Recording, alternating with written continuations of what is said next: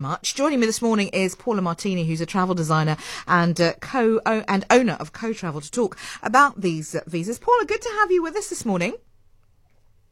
Good morning. Thank you so much. It's always such a pleasure being able to talk about travel. It's one of my passions. So thank you for having me. Yeah, absolute pleasure. What are the potential benefits then that this visa could offer to remote workers, first off? I think, looking at how society is evolving and how, the effects of COVID have on so many of the workforce, that people are not wanting to go into offices anymore and are now being able to work remotely. You're not actually forced to be at home anymore. So why not travel and work at the same time? So I think going on the basis of how society has changed in a work environment, and countries actually realizing that this is a form of revenue that they now can bring people into their economies and generate income from it. So, it's something that has slowly started to evolve, and I think there's over 46 countries now that are offering this solution, and it's still not, people think, oh, well, I can go anywhere. I've got a passport. I can go anywhere and I can work anywhere. But it's still not the case in terms of the actual visa itself. And I think what a lot of travelers don't realize is the complexities of a visa. It can be a very complex thing, but it can also be a very simple thing. So I always like to use a phased approach in terms of visa applications. And I have this philosophy that the more information you provide, the better. There's no such thing as too much, but there's always something as too little. So it's one way to boost economy. I mean, if you look at the UK, for example, they didn't increase their taxes for their local citizens, but what they did do is increase their visa costs so that they can actually keep the economy going in terms of affordability for residents within their country, but make those visiting the country actually subsidize their tax shortfalls, which I think is very, very clever. Okay. And it's something that a lot of countries could do. I mean, we don't want travelers. I mean, the UK being one of the most expensive visas, I believe. They've got a scaled approach, which is a 6-month visa to a 2-year visa to a 10-year visa, and the costs can go up to 200,000 Rand. So, it's one way to generate revenue, but the other way is almost as if you are able to, and that's what the digital nomad visa is about, is a temporary residence almost. Okay, before we get into that, Paula, I just want to talk to you about, I'm just going to slow you down a little bit, just so that we can have a little bit of an understanding of the type of work that these remote workers are doing. Like who is this? What kind of jobs are remote workers into? Because in my mind, it's just, I'm thinking IT people with a laptop travel, but I'm sure it's much, much broader than that, right? Oh, no, absolutely. It's basically anybody that is no longer needed in an office environment. So if you are able to work from home without having to go into your office every day, and you can work from home off your laptop, no matter the job you're doing, you can be a digital nomad. Because whether you're sitting in your home or whether you're sitting on the beach in Mauritius, as long as your company is happy with the results that you're returning in terms of your work delivery, you're a digital nomad. So in the old days, it used to only be IT people and bloggers and influencers and writers and those kinds of things. It's no longer the case. You could literally be a stockbroker and travel with 3 computers, set it up on your hotel desktop, do your trading, and then head to the beach in the afternoon. So it's anybody with a laptop. What do the stats, what does the information tell us about those people who are currently taking advantage of digital nomad visas, be they in Barbados or the other 4 countries of Africa? Who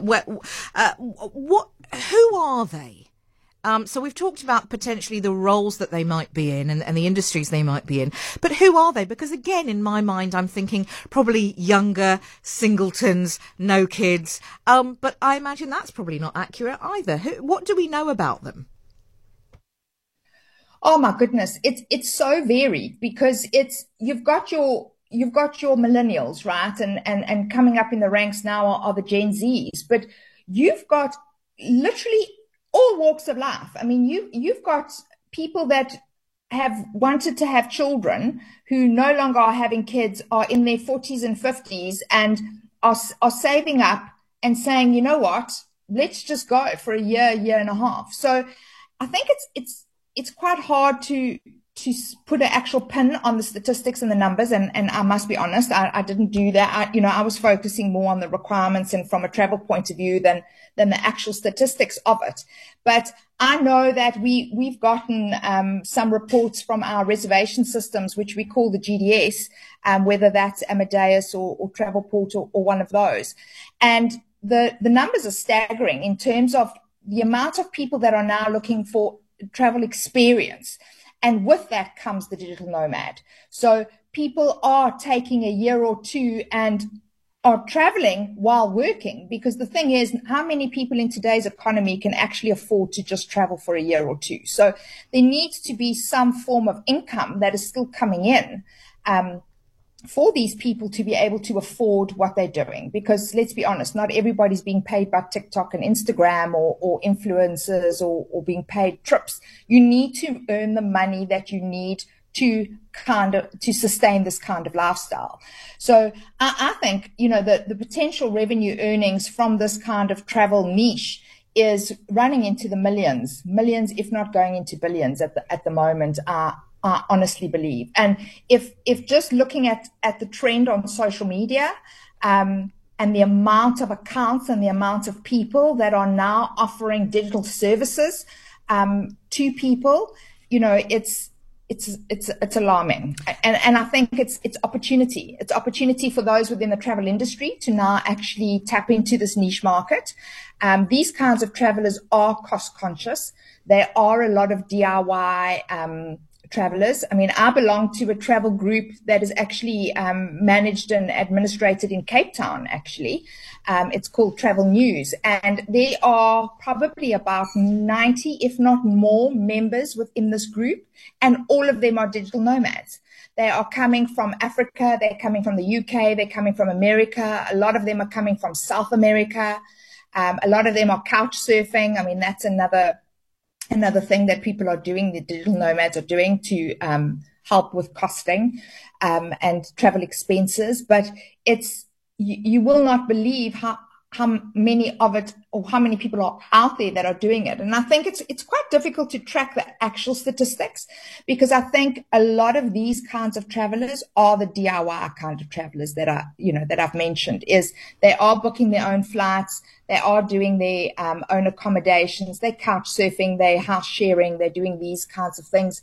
Airbnb, I know Airbnb is one that has also launched a program in Cape Town to allow for long stay rates and for people taking up the opportunity of digital nomad visas and stays. Airbnb was one of those companies that only did short stays, but they are now doing long stay, and that's to actually accommodate for this type of traveller. We're talking to Paula Martini, who's founder of Co-Travel, to talk about the recent publication of draft regulations at this stage for digital nomad visas in South Africa. And just to clear up something, this isn't for us as citizens. This is for remote workers, people from abroad, to come here and work. There are so many things as you're talking, Paula, that I kind of want to dive into. The first would be, and you sort of touched on this, is the tax implication. So I know in the UK, if you are resident for less than 6 months in the UK, you can be exempt from paying tax in that country. If the remainder of the time that you are spending is in Cape Town, how is that going to affect things in terms of paying tax? You touched on the tax issue. What would that mean here? Does it propose an income tax exemption for foreigners working in South Africa? How does that work? And then what would that mean legislatively? Presumably we need to take account of that, which would mean a change in legislation, which again takes time. Absolutely. So I think the most important factor is when we're looking at these digital nomad visas, is that each country has its own requirements. So it's, as I said, it's not just a matter of I can work on my computer, I can hop on a plane and I can go to a country and I can now work there. yes, you can if you're on a short stay visa and you're only going to be there for 2 weeks and you've applied for a tourism visa, which theoretically is still a bit of a gray area, I think, in how countries are actually going to fully manage this. So I think the most important part is your length of stay. So a lot of countries have regulations with these visa types to actually have a look at how long you're planning on staying in that country. And then they're actually looking at your revenue. So you have to be able to prove a certain amount of income that you'll be generating, because I think the most important thing for every country, whether it's going to be South Africa, the UK, Australia, wherever, is that you are not going to place a strain on the economy and the services of that country as a visitor. So for the first thing is making sure that you have enough health insurance, that you have got your own place to stay, that you're not going to become a hobo while you traveling, and then also so your proof of income, and then depending on your length of stay, within a 6 or a 12-month period. So for South Africa, for example, if the visa is valid for a period not exceeding 6 months within 12 months, you don't have to register with SARS. But if you're going to be staying longer than that, then you actually have to register with the local tax office to contribute towards the economy. Paula, let me ask you a question. I'm so sorry to interrupt, but let me ask you a question. And here's where I'm thinking. There must be people now who are probably in Cape Town right now who are coming in on a visitor visa, which is 3 months, I believe. They're coming in on that visa, but they're working. And they've got the money, because they're earning in euro or dollars or pounds. And when the time comes that they need to renew, they pop across to Mozambique or they pop across to wherever, they leave the country and then they come back in. Thus meaning that they could, I'm wondering, how do we make sure that that isn't happening in order that we are, this is of benefit to us as South Africa, as a country? Because I'm telling you, there's people doing that now. Oh, no, there absolutely is, without a doubt. I know for a fact. I deal with it on a daily basis. You literally got 90 days within a country. You have to arrive with a return ticket. Whether that return ticket is valid or not, or is an actual legitimate return ticket, as long as you've got proof of a return ticket. But against the value of the rand, if all you're having to pay is, $500 or £500, which is relatively not an awful lot of money if you've got the pounds, yeah, sure, pay it. Whether you use that ticket or you don't use it, or you need to fly out of the country and come back in. So I'm just wondering, what's the impetus for people to stop doing that and avail themselves of a digital nomad visa? Yes. So I think what they're trying to do here is actually implement some form of control to actually stop the fact that people are coming in on a tourist visa yet are still working. Right. They are potentially placing some strain on the health system and not contributing to the tax services. But also what they're trying to do is make it easier, because before, yes, if you were in Durban, for example, to be able to drive into Mozambique and come back again is your 90 days. What they have done is they are clamping down on the fact that you cannot go to a neighboring country to be able to revalidate your visa. So you literally have to go to a country that is not bordering South Africa to be able to renew that 90-day visa. So what you literally are having to purchase a ticket to exit the country to go into a Kenya or a back to London or to somewhere else, to Mauritius or to Zanzibar or wherever, and then come back in again. So I think what this is also trying to do is, every 90 days to have to leave and come back again can be cumbersome. It's expensive. It adds up. And if you were to go this route, you actually are paying for a visa, and then you literally do not have to do this for 12 months. Yeah, I hear you. The other issue, of course, that comes up is how yes, we want the revenue. We want people to come here. We want them to spend money. But of course, it pushes accommodation prices up. I'm thinking particularly of a city like Cape Town, making it therefore unaffordable, perhaps in terms of a rental market, for people here. What is there? What can we put in place there that protects then us? Well, I think and that's like I said earlier with regards to accommodation being and the approach that Airbnb has taken on this whole concept is to actually incentivize people to do long-term rentals versus the short stays. And I think, anything in travel, it's the same as the airfares. And I spoke about this on air the other day, was supply and demand. If the supply is there, the prices are going to be competitive. If the supply isn't there, if the availability isn't there, yes, your prices are going to go up. But it's also going to incentivize locals to now have a look at potentially owning that Airbnb, where they are tapping into this long-term rental for a month, 2 months, 6 months within this niche market. So I think it's creating a whole new niche within the travel industry. So it's it has its pros and it has its cons. Sure. But as I say, it's also supply and demand, and it gives opportunity to locals to actually convert those properties that they do have to be able to accommodate for this market. I mean, look what 2010 did to the hotel and short stay market, when so many people built hotels and converted homes to accommodate for all the soccer fans. That created a massive volume of properties available in our country. And this has the potential to do the same, because I would rather have someone staying in my property for 6 months versus just 2 weeks, Sure. or quick turnarounds. Sure. And our South Africans are on the short stay, they're on the short stay side of scale, and the property types are different.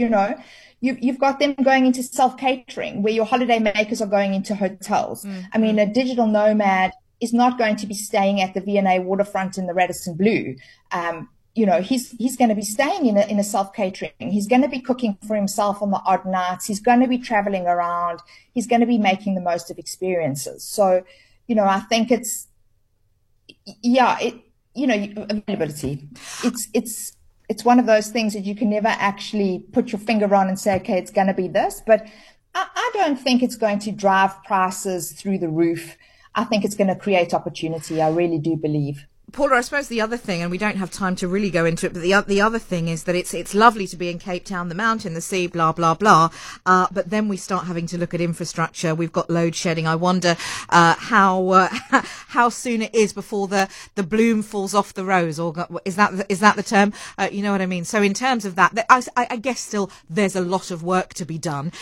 Paula Martini is the founder of Co-Travel, joining me this morning to talk about the recent publication of draft regulations for digital nomad visas in South Africa. Your thoughts? 021 446 0567, 072 567 1567 on the WhatsApp, and 31567